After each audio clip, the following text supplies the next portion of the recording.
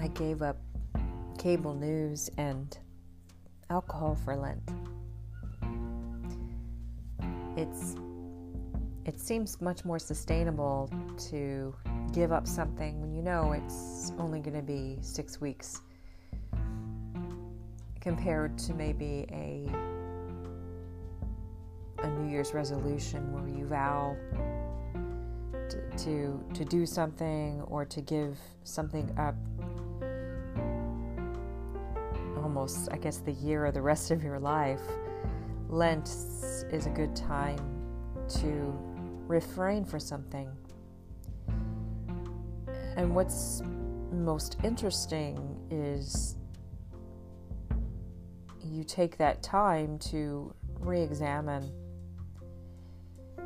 the obstacles in your life that get in your way of freedom.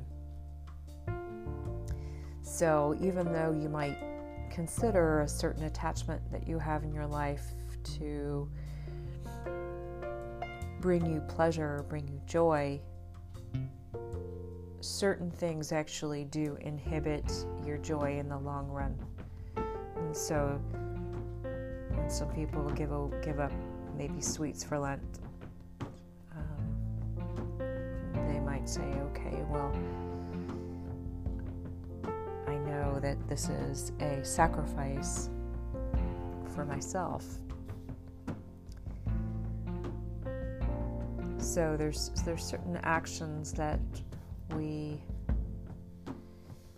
should always be investigating, and a spiritual journey is about continually pulling back the layers that we had put onto ourselves that inhibit our ability to see God. And I know Iyengar, he makes several analogies in his book, Light on Life. And he says that,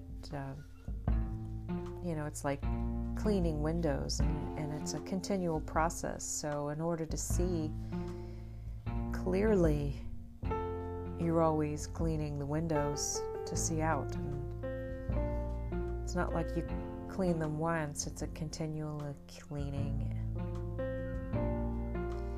And even writes, what we don't feed will wither. And when you give up something, that initial desire, that initial attraction might be unbearable. But depending upon your relationship with that attachment, how strong it is, it eventually loses its energy. Because as you remember, there was a time in your life where you could live without this particular attachment. I remember how I was attached to a certain man I was attracted to, and I had to see the person to get some energy from him. But I had to remind myself there was a time in my life where I could live without this person. And I remember there were times in my life where I could live without cable news, as well as with alcohol. So I always go back to those times where, yes, this is difficult, but it's doable. And those 6.5 weeks or so of refraining from particular attachment, if you decide to return to that, then you say, okay, my life was miserable, and now I'm going to return to the pleasure. But I would imagine the end of Lent, I might have less of an attachment to either, and I would use both a little bit more responsibly. And that's really the goal, is you can have a healthy relationship with certain things. You're not supposed to live life without any pleasures, but recognizing those times where those pleasures in excess in the extremes can ultimately bring pain to yourself and others.